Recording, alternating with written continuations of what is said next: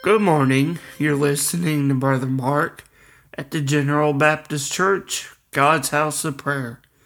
Return with me this morning to the Gospel of John as we read a final verse of Scripture here in his appearance to the disciples in their belief in his resurrection. In John chapter 29, in the 29th verse, we see here, Jesus saith unto him, Thomas, because thou hast seen me, thou hast believed. But blessed are they that have not seen, and yet have believed. We have read in these scriptures of Christ's death and his resurrection. We have read of his appearance to the disciples, even a second appearance where Thomas is present.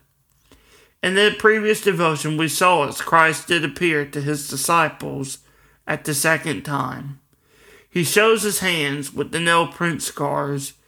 He tells Thomas to feel his hands where the nails had been, and he tells him to feel his side where he had been pierced by a sword or by a spear, and blood and water did come out.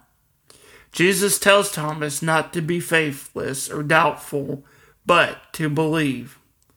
When Jesus says this, Thomas declares, My Lord and my God. And it is in this following statement that Jesus makes we shall focus our devotion. Jesus tells Thomas, Because you have seen me, you have believed. But blessed are they that have not seen and have believed. So what does Jesus mean for those who have not seen him, but they do believe? We learn valuable truth as we read the scripture. Here in the Gospel of John, we learn of Christ's divinity and how he was in the beginning with God, even as John tells us in the first chapter. We have learned of the power that is demonstrated in his death on the cross and his resurrection from the grave. This gospel demonstrates the full power of God, and most of all, we learn those who believe on Christ but have not seen him face to face are blessed in him. So what does it mean to be blessed in faith and belief? How are we affected in our modern lives?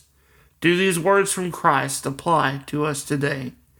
The answer to these questions is a yes, and of course it does apply.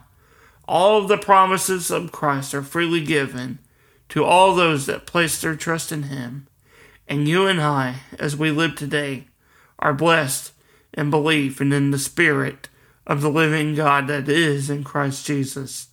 Our belief is built by faith in hearing the very word of God, even as Paul tells the Roman church.